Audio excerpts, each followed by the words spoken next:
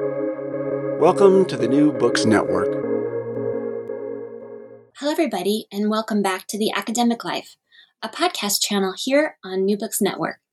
I'm your host, Dr. Christina Gessler, and today we'll be talking to Harlan Cohen about his book, Win or Learn: The Naked Truth About Turning Every Rejection into Your Ultimate Success. Welcome to the show, Harlan. Hi, Dr. Gessler. It's great to be here. I am so glad that you're here and that we get to talk about this incredibly uncomfortable topic of rejection because we really need to talk about it. But before we dive into that, I wonder if you'll please tell us a bit about yourself. Yeah, I'd love to. So I have been in the field of rejection my whole life.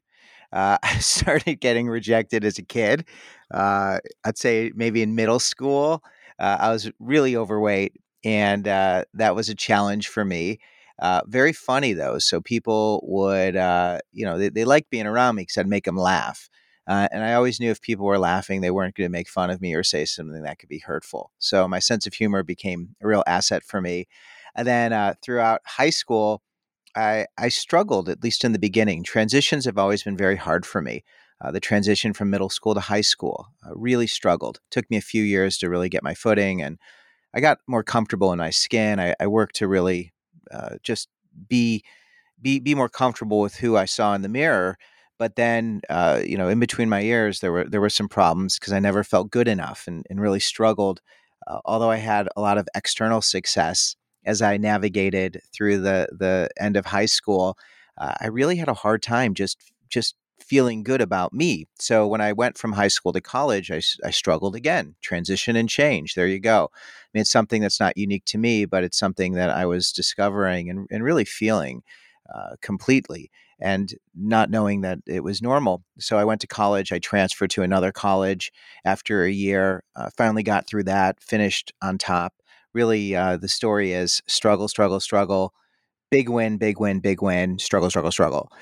So then after I graduated from college, I had been writing an advice column called Help Me Harlan. And it's an interesting story of how I got that opportunity, but I decided I wanted to continue writing my advice column and become a syndicated advice columnist. So I set out for that goal, and eventually I reached it, which was pretty cool. Started to write books, have a bunch of books, but everything is about change and navigating challenges. The book that came before Win or Learn is The Naked Roommate and 107 Other Issues You Might Run Into in College. And that book has over 1 million copies in print and just helps a ton of students because it helps them to get comfortable with the uncomfortable. And I have another book on navigating being a father, and another book to help parents to navigate the college change. But there's this constant runner of navigating change and working through challenges. And that brings me to Win or Learn, because Win or Learn is really, in the simplest form, it's almost embarrassingly simple.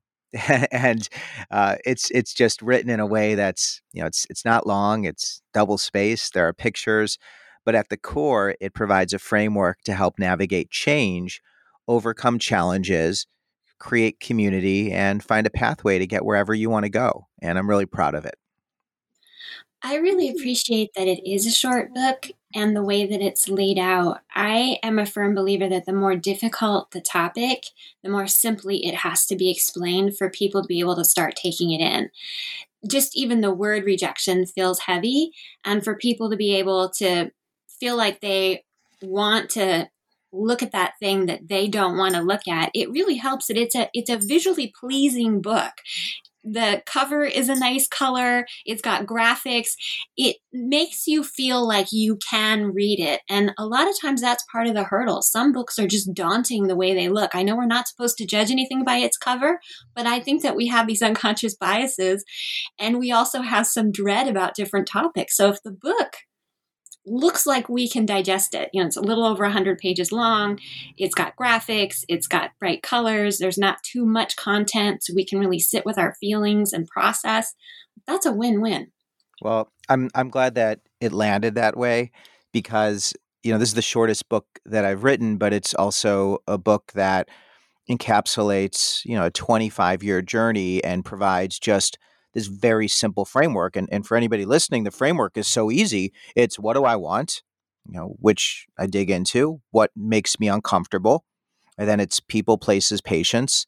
And then it's telling your story as if it's happened and celebrating, reflecting and repeating this process. So it's what do I want? What makes me uncomfortable? People, places, patience.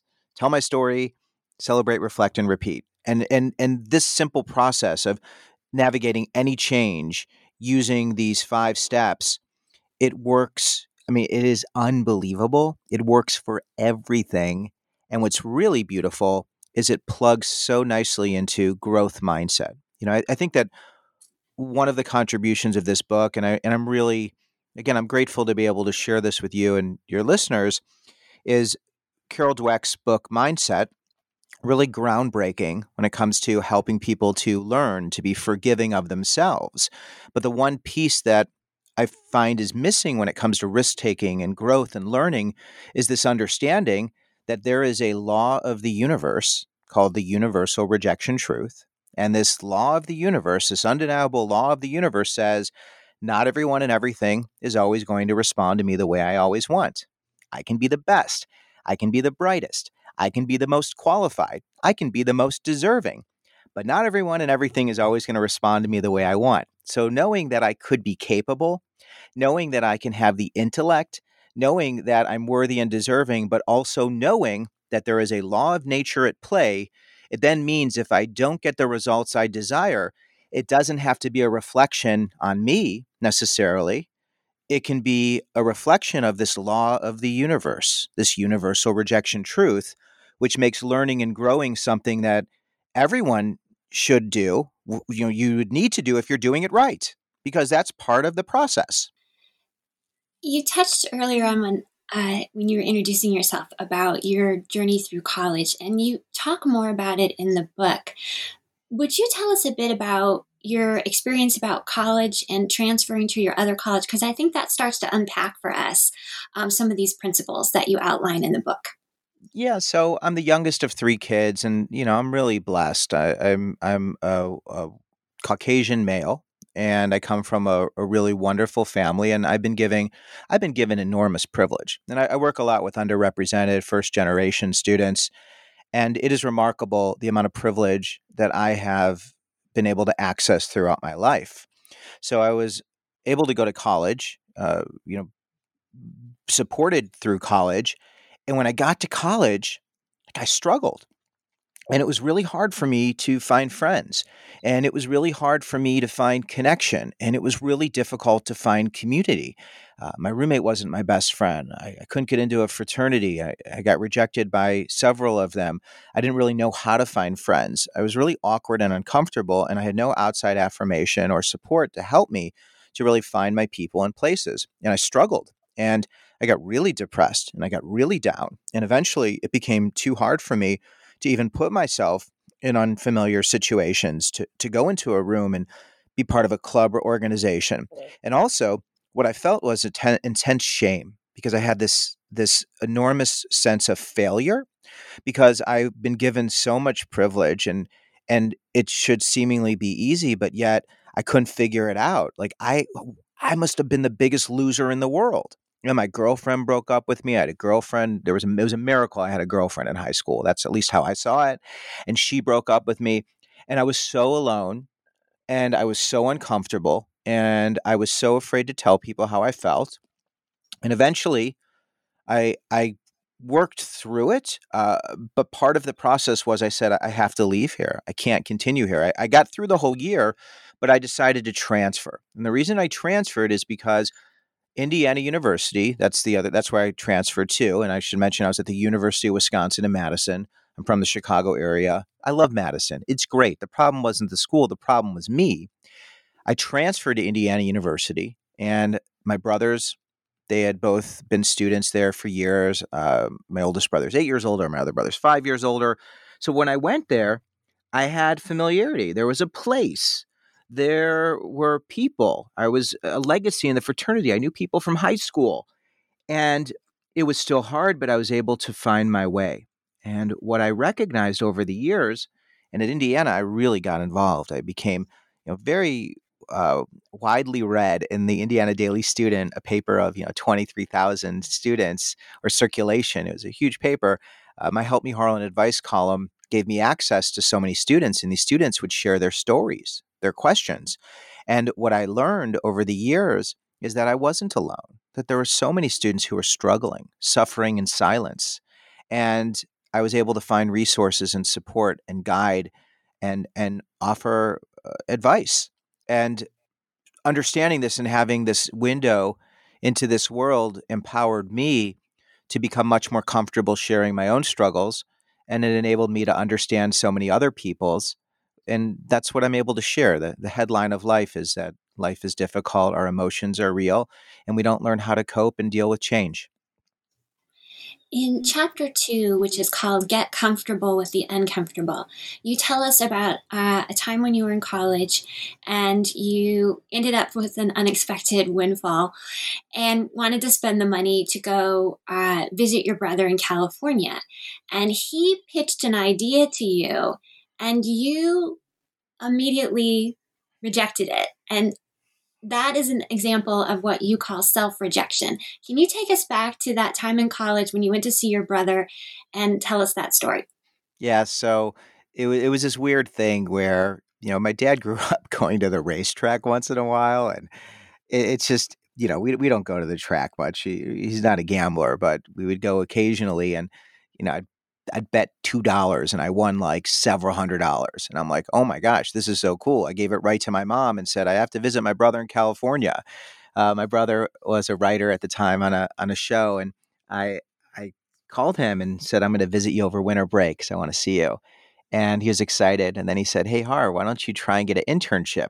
And that was a scary thought because at this time I was a junior in college, and life was pretty good, and I was kind of afraid to leave. And I said, oh, that's interesting. And he said, why don't you try and get an internship with the Tonight Show? When it was Jay Leno at the time hosting. And I said, it's a stupid idea. Like, why don't you just shut up. This is a stupid idea. I got to go. Right. And I was really upset. And it wasn't that I was upset that he brought up this really great idea. In my mind, it was, how could you even think that I'm worthy and deserving of this and put me in a position where I can have hope and then get hurt and be disappointed and to be so far away? All these things were so scary. There were so many risks. And my knee-jerk reaction was to shut it down and to shut him down and run the other way. But after reflecting for a few minutes, there was also this other voice in my head, and he has said this, and I'm very lucky to have a very supportive family emotionally. And it was, someone's got to be an intern, someone's got to do this, and well, why can't it be me? And then I started to think about it, and then I decided, well, let me just investigate. So I called information. At the time, we had to call information and asked for the phone number for NBC Studios, and they gave me the number, and I called, and then I asked for the Tonight Show offices, and then I said, can I talk to the person in charge of internships? And all of a sudden, I was talking to Regina Ackerman, the person who's in charge of internships. And after a really nice conversation, at first, she rejected me and said, we're only doing interviews for spring interns in the winter. Then I said, I'm not going to be there later to do this. Is there any way? And eventually she was able to fit me in. And I had the interview. I got the internship. And it was that internship that exposed me to a writer who wrote an advice column at his college. And that's how I started writing my advice column. But it was really amazing. And I rejected myself before allowing anyone else to reject me because the possibility of getting hurt was too great. I recognized that. I recognize it now. And whenever I feel that, I pause. And I think, somebody's got to do it. Why can't I at least try? The worst thing that's going to happen is somebody won't respond the way I want, but I'll be okay. You tell us in that chapter that there are 3 kinds of rejection. One is self-rejection. The second is rejection by circumstance, and the third is raw rejection.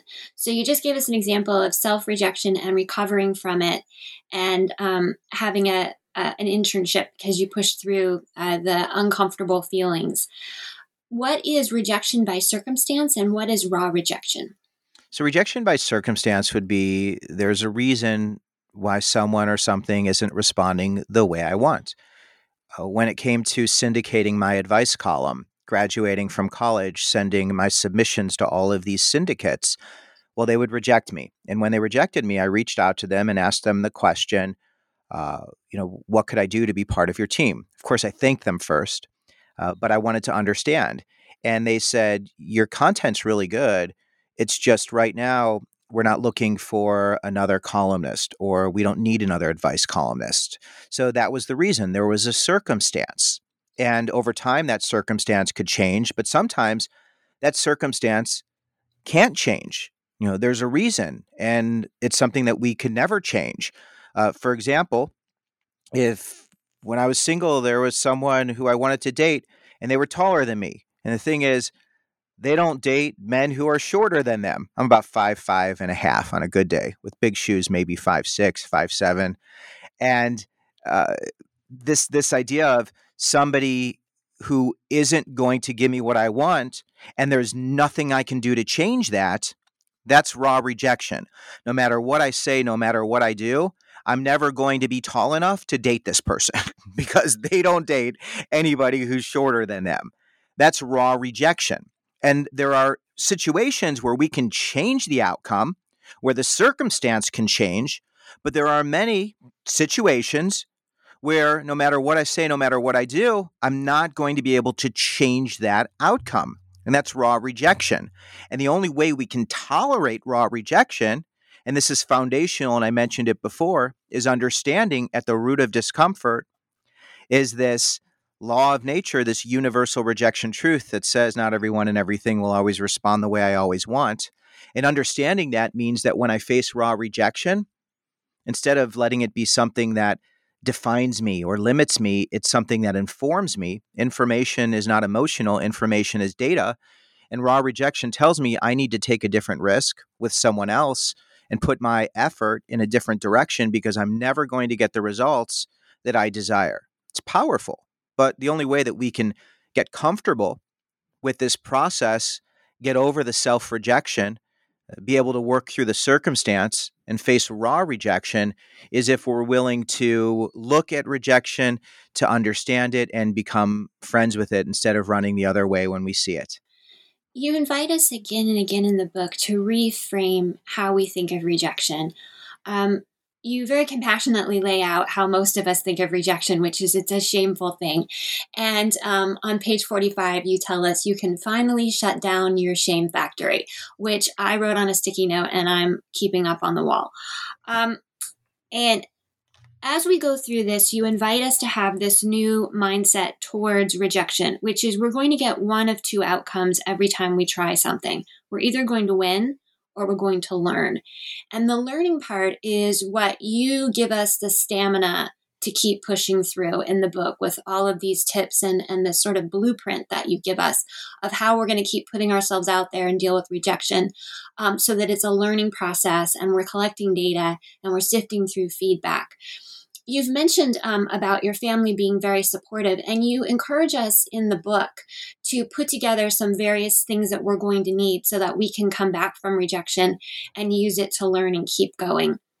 You touched on it a bit, that it's people, places, and patience. So let's break down the first part, which is people. How many people do you need in your corner? Is one enough? Do you need to have various groups you're plugged into? What is your optimal way of having people in your corner? Yeah, that's a great question, and I want to touch on that. I also want to just touch on the dream factory and the shame factory because you mentioned that I referred to the shame factory, and I also wanted to share that in our minds when we think of our everyday life and we process different outcomes, we have a shame factory and we have a dream factory. And the shame factory is constantly feeding us the negative self-limiting beliefs that keep us from taking risks and try to protect us. But ultimately, that shame factory is just limiting us and creating darkness. Then there's the dream factory, and the dream factory creates light. The dream factory is always fueling us and helping us to illuminate our path. But the thing is, our brain can only create one or the other. The dream factory can't run at the same time the shame factory is running, and the shame factory can't run the same time the dream factory is running.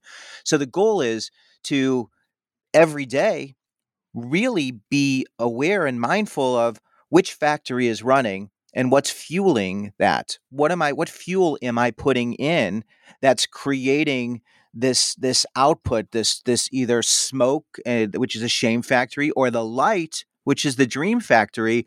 And those are the thoughts and the ways we frame everyday interactions, which can lead us to, okay, when I want something and it makes me uncomfortable and I want to create change, how do I do this?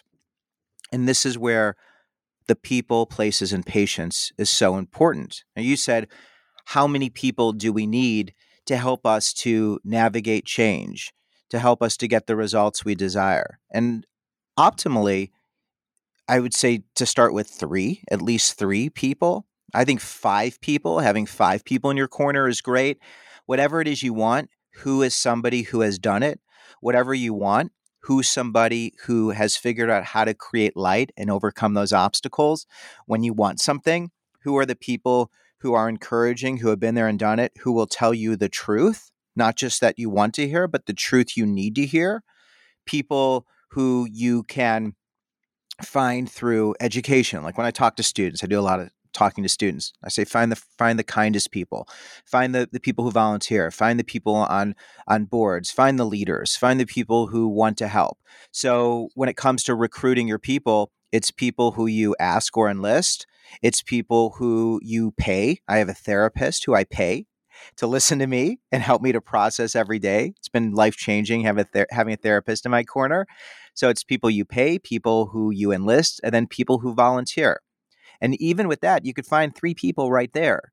But ideally, it's great to have more people. So as you go through your challenges, you can reach out to those people who have been there and done it, who can guide you and support you, who want you to get where you want to go.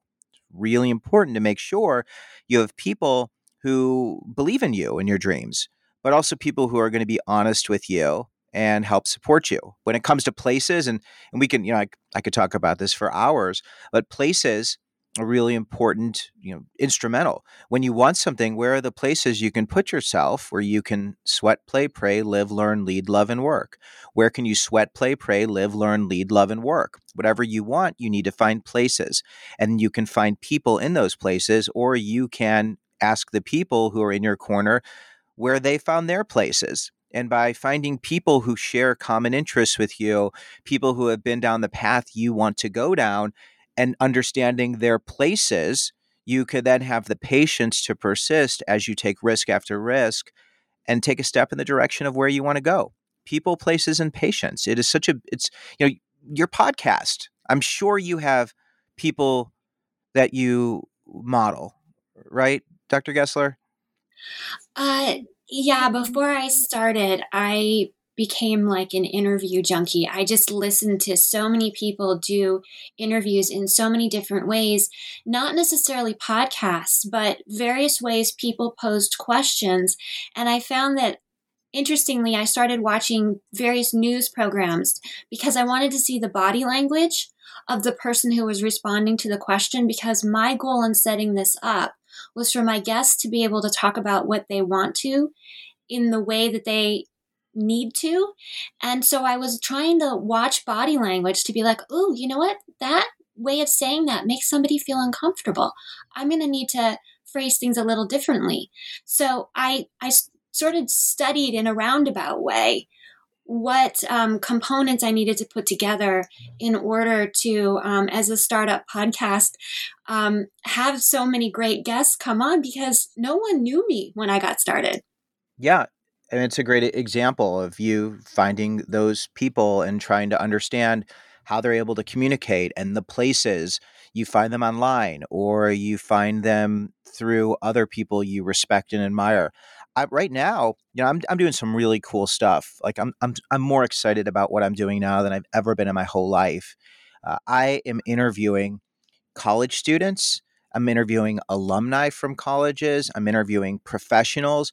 And I host these long form interviews where these individuals get to share their stories of how they were able to go after what they wanted, how they found their people, how they found their places, and how they were able to persist. And then I'm able to show students, show middle school students, high school students, other college students, the path through these conversations to help other students to identify their journey, people, places, and patience. And as part of this, I use this every day.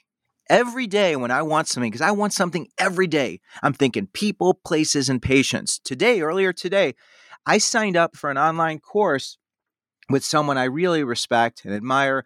I haven't had the chance to build a relationship with him, but I'm now doing his course, and I'm going to get to know him because I want to know him. He's a person I want to know, and the place he hangs out is in this course. And I don't have a relationship with him. So I'm putting myself in a place and I'm surrounding myself with his people. He doesn't even know that this is what I'm doing. And it might work out or it might not. If anything, I'm going to learn something because I subscribe to the win or learn. But I want to figure out how to take what I'm doing and scale it. And the only way to do that is to find other people who have been there and done it, and to put myself in those places and to be patient and continue to do what I love to do, to reflect my light and shine. And that's what Win or Learn is about. Anyone can do this. Anyone. But nobody teaches us this. There are very few people who understand how to do this. A lot of times it's self-taught, or we have to be the one. School doesn't do this. Education isn't about this. So that's where I'm so excited, because this blueprint and this formula, school is a place with people where students have the opportunity to get comfortable with the uncomfortable. And when we can give them the tools, students the tools to ask these questions and to get their dream factories pumping so their shame factories don't take over, well, then they're going to change their own lives and change the world. We've been referring to the concept of patience. And I think it's worth defining and talking about, because I think it's something that a lot of people don't have. And I know earlier on, I thought I just wasn't a patient person, that it was something, a natural gift that one had. And so I talked to someone who's incredibly patient, and they said, how do you think I got this way? It's an intentional muscle that you build. You just become more patient by being dedicated to the idea that patience is important, and you're just going to bit by bit, patiently grow your patience. You talk about success as sometimes being a longer game than we're expecting, and you invite people to put together a timeline that allows time to learn. And in our kind of go, go, go world, how do we have patience, and how do we build a realistic timeline that's going to allow us to learn? Patience is so hard. I'm so glad you brought that up, because by the time I'm done talking about people and places, usually my time is up.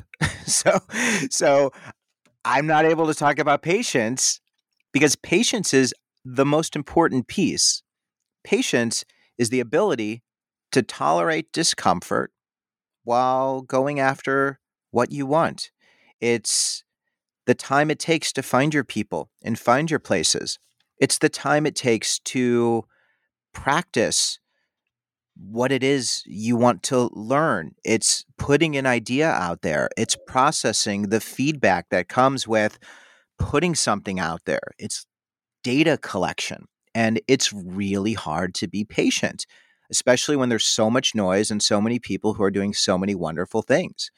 So when it comes to young people, I say young people, we're all young and in so many ways, but when it comes to students who are in their teens, who are just graduating, who are like, go, go, go, go, go, give it 10 years, right? Just give it 10 years. Take your 20s.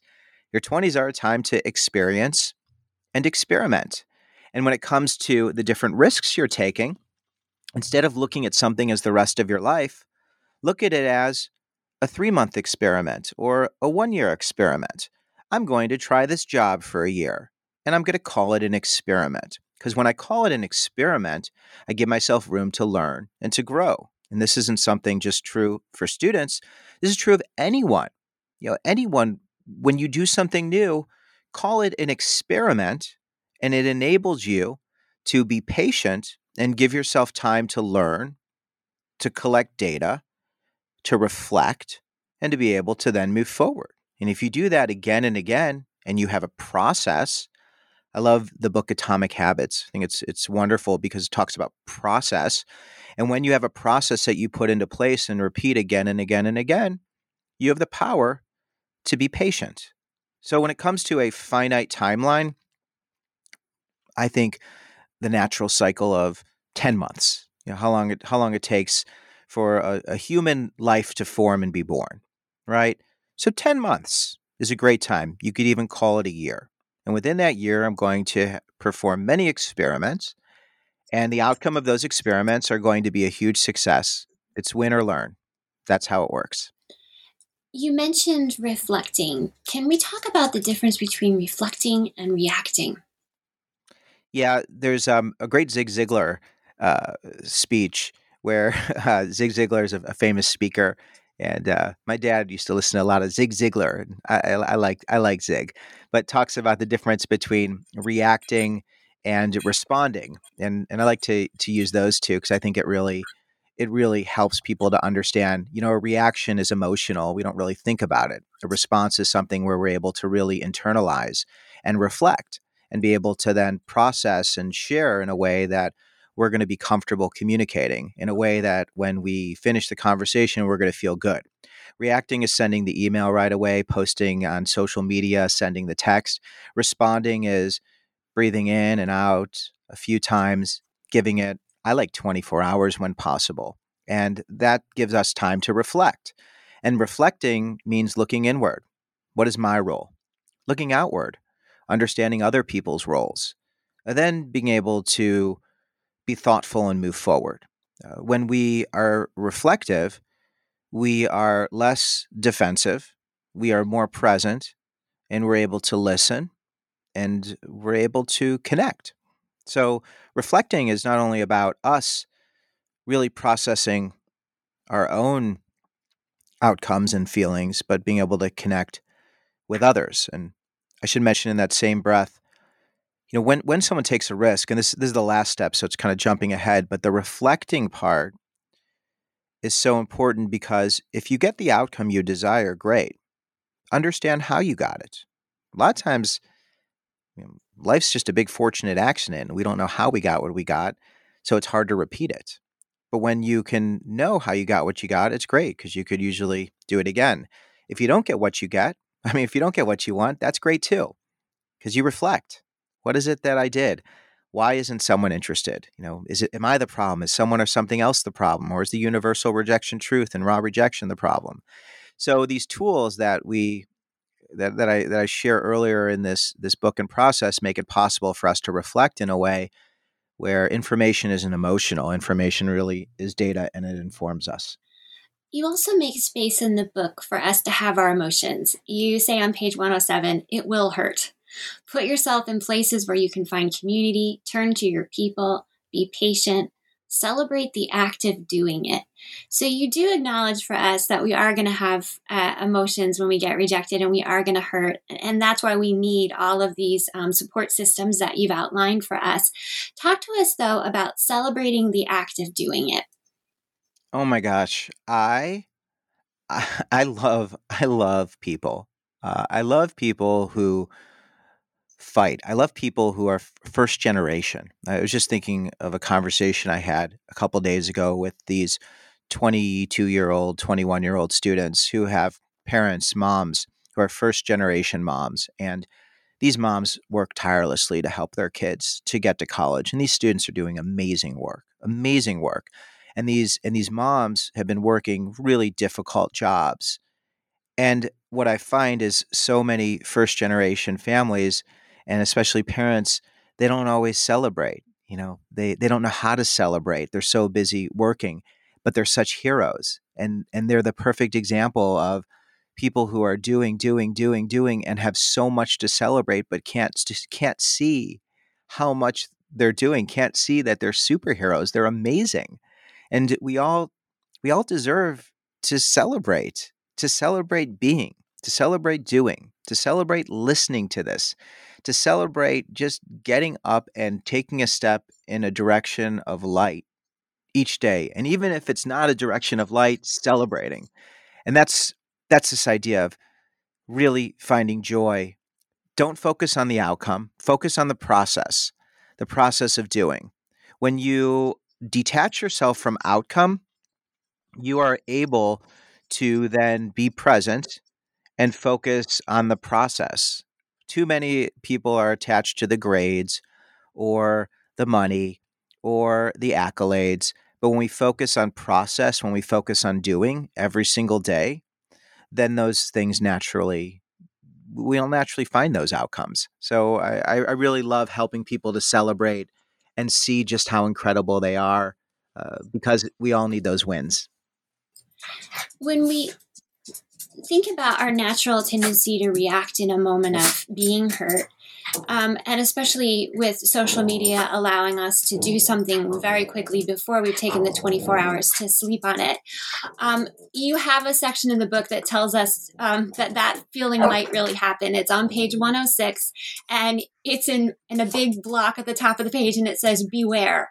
When something doesn't go your way and you want to attack, stop, breathe, turn to your people, go to your places, give it time, seek information, process the uncomfortable truth. I'm guessing you learned that the hard way? Yeah, I mean, that's just been my life of just running into the fire and getting hurt. I wrote a book on dating and relationships years ago, and I mean that's a raw emotional space where you get hurt. It's like you're putting yourself out there, and if someone doesn't respond the way you want, well, then you think you're the problem. It's super painful to take risks. It's hard to say what you think. It's hard to express what you feel, and unless you have a plan of how you're going to be okay if it doesn't go as planned, well, then you become too vulnerable and too raw, and it becomes too painful to persist. But when you have a plan and you understand the obstacles that stand in your way, you have a much higher threshold when it comes to dealing with the pain and discomfort. And I said that, this is going to be painful. This is going to be hard. But it's also going to be really fun, and it's going to be interesting, and it's going to be life changing, because if you take a step in the direction you want to go and dip your toes in the discomfort, and you're going to be okay no matter what, it's going to be a really great adventure. You offer us a number of ways to find support for that great adventure. And one was an interesting piece of advice. You said, find a spiritual group. You don't have to be into God. You'll meet nice people and get free food. I love that. I love that. I belong to a church whose motto is all are welcome, and I have invited people to come with me. And one person in particular I'm thinking of, I invited to come, and she said, but I'm an atheist. And I said, one, I wouldn't invite you in any space where you weren't welcome to be exactly as you are. And two, will you tell them that? They will love it. So she came and had a really good time. And fast forward, she's found a similar place in her own community where she goes, and they know she's not into the, religious part, but she likes some of the projects that they're doing there. Yeah, it's important to find places where you can be welcome. I love spiritual groups. I just think they tend to be people who are welcome, and there are different spiritual groups that tend to be more welcoming to certain populations, but spiritual groups are generally pretty welcoming. You don't have to, like take a Bible test or, be admitted through some type of stringent process. Usually the doors are open. And I find that groups like that are really helpful when it comes to finding your people in places. Now there are so many online communities as well. So if you have an interest really connecting in those communities and being engaged in those communities, when it comes to volunteering, volunteer groups are great because they tend to be kind people who love to offer and help others. So if you're around those people, you end up building relationships, and then you learn about their interests and they can share their interests. Also, when it comes to people who are in positions of power and influence who volunteer and share their time, those organizations where they're on the board, where they're participating, where they've shown an interest, those are great people to touch base with, to ask where's a good place for me to connect with other people who are like-minded. But spiritual groups to me are just the pinnacle when it comes to, at least when I'm working with college students, of, listen, You get free food. They're nice people. It's somewhere to go until you can find what it is you really want. And who knows, you might even end up enjoying it and wanting to go back again in the future. When we get to know people, there's a couple of things that you advise us to do. One is to ask for help when we need it. And you say that asking for help is a sign of strength. The other is that when we get comfortable talking to the person, it's great to ask them about their uncomfortable moment and how they got through it. Because as we collect up information about how other people got through rough things, we start to see tools for how to get through, but it also normalizes. As you said, rejection is one of the laws of the universe. And as these people who are around us start admitting that they had an uncomfortable moment, that they had a rejection, we start to see that it's happening to all of us. And particularly if you're in a rough spot and this person is standing right in front of you and they look healthy and fine and they're saying, oh yeah, I've been through crap. It gives you hope. Like, oh, in the future, I'll be the one who can say that to somebody else who's in a rough spot. It's the best to see people who are in places of influence or places of power or mentors and leaders.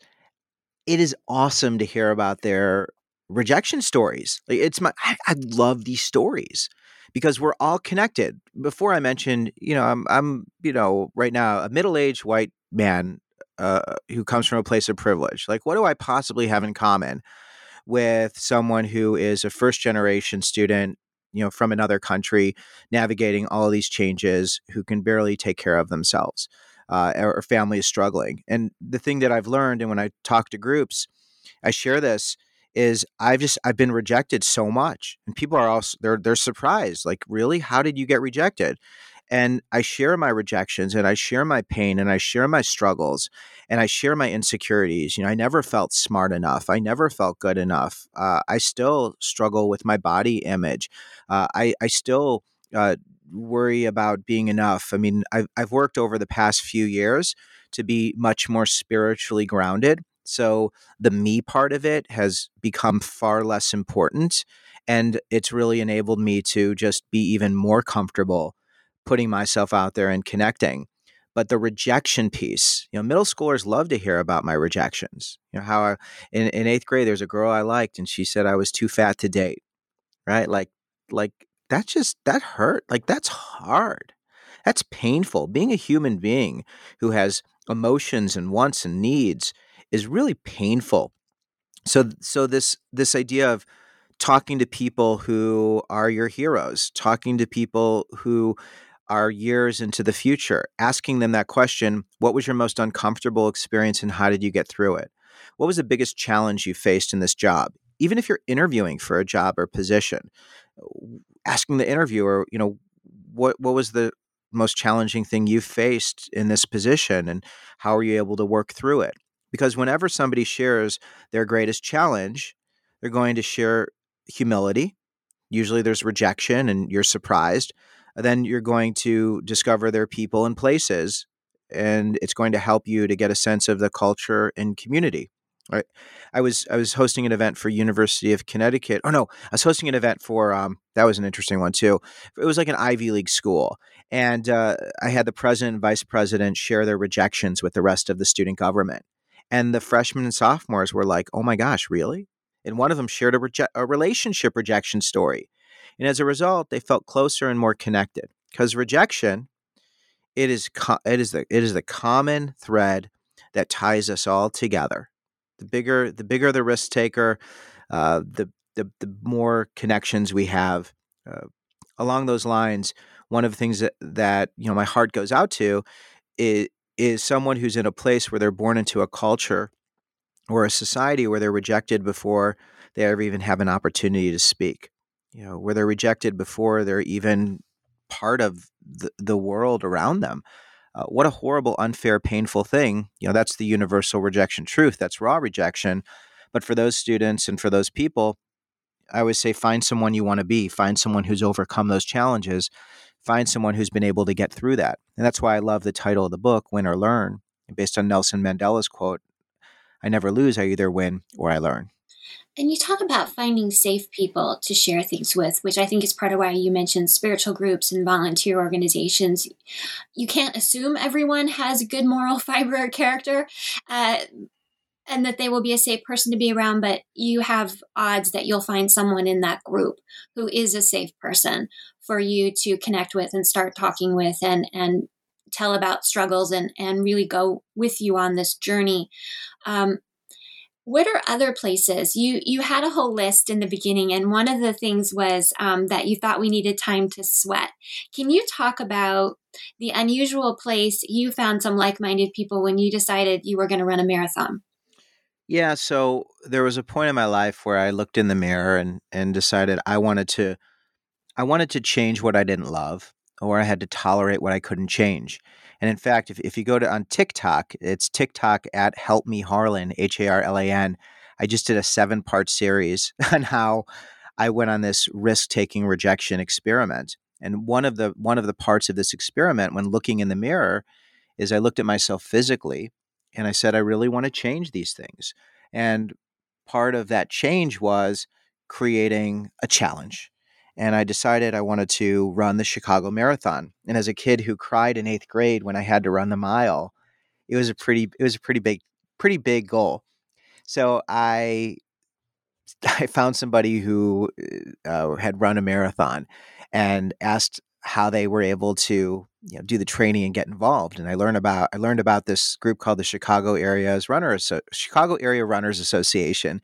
CARA is the acronym, and CARA is this group where novice runners can get together. We met at the lakefront in downtown Chicago, and I think we started training in, I don't know, it might have been June or July for the October marathon, and we would run every weekend, and we would run a couple times during the week, and we all shared this common experience, and I found wonderful friendships, and it enabled me to connect with people, not even having to have conversation. We just had something in common, and then I ran that marathon and I finished it, and it's something that I always feel good about and I always feel proud about. And I also was able to really build some wonderful relationships and find community while doing this incredible challenge.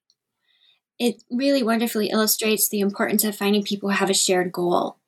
Everybody in that club had the same goal.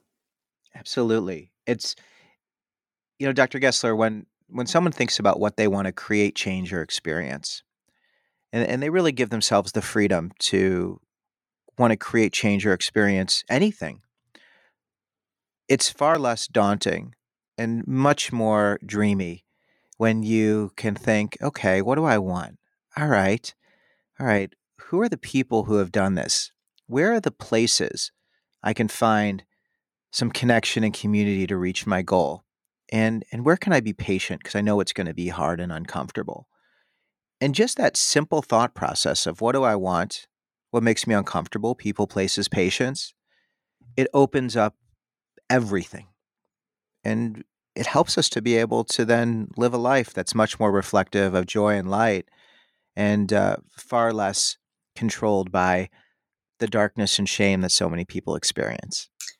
Thank you so much for being on the show today, Harlan Cohen, and telling us about your book, Win or Learn: The Naked Truth About Turning Every Rejection into Your Ultimate Success. You've been listening to The Academic Life on New Books Network. I hope you will please join us again.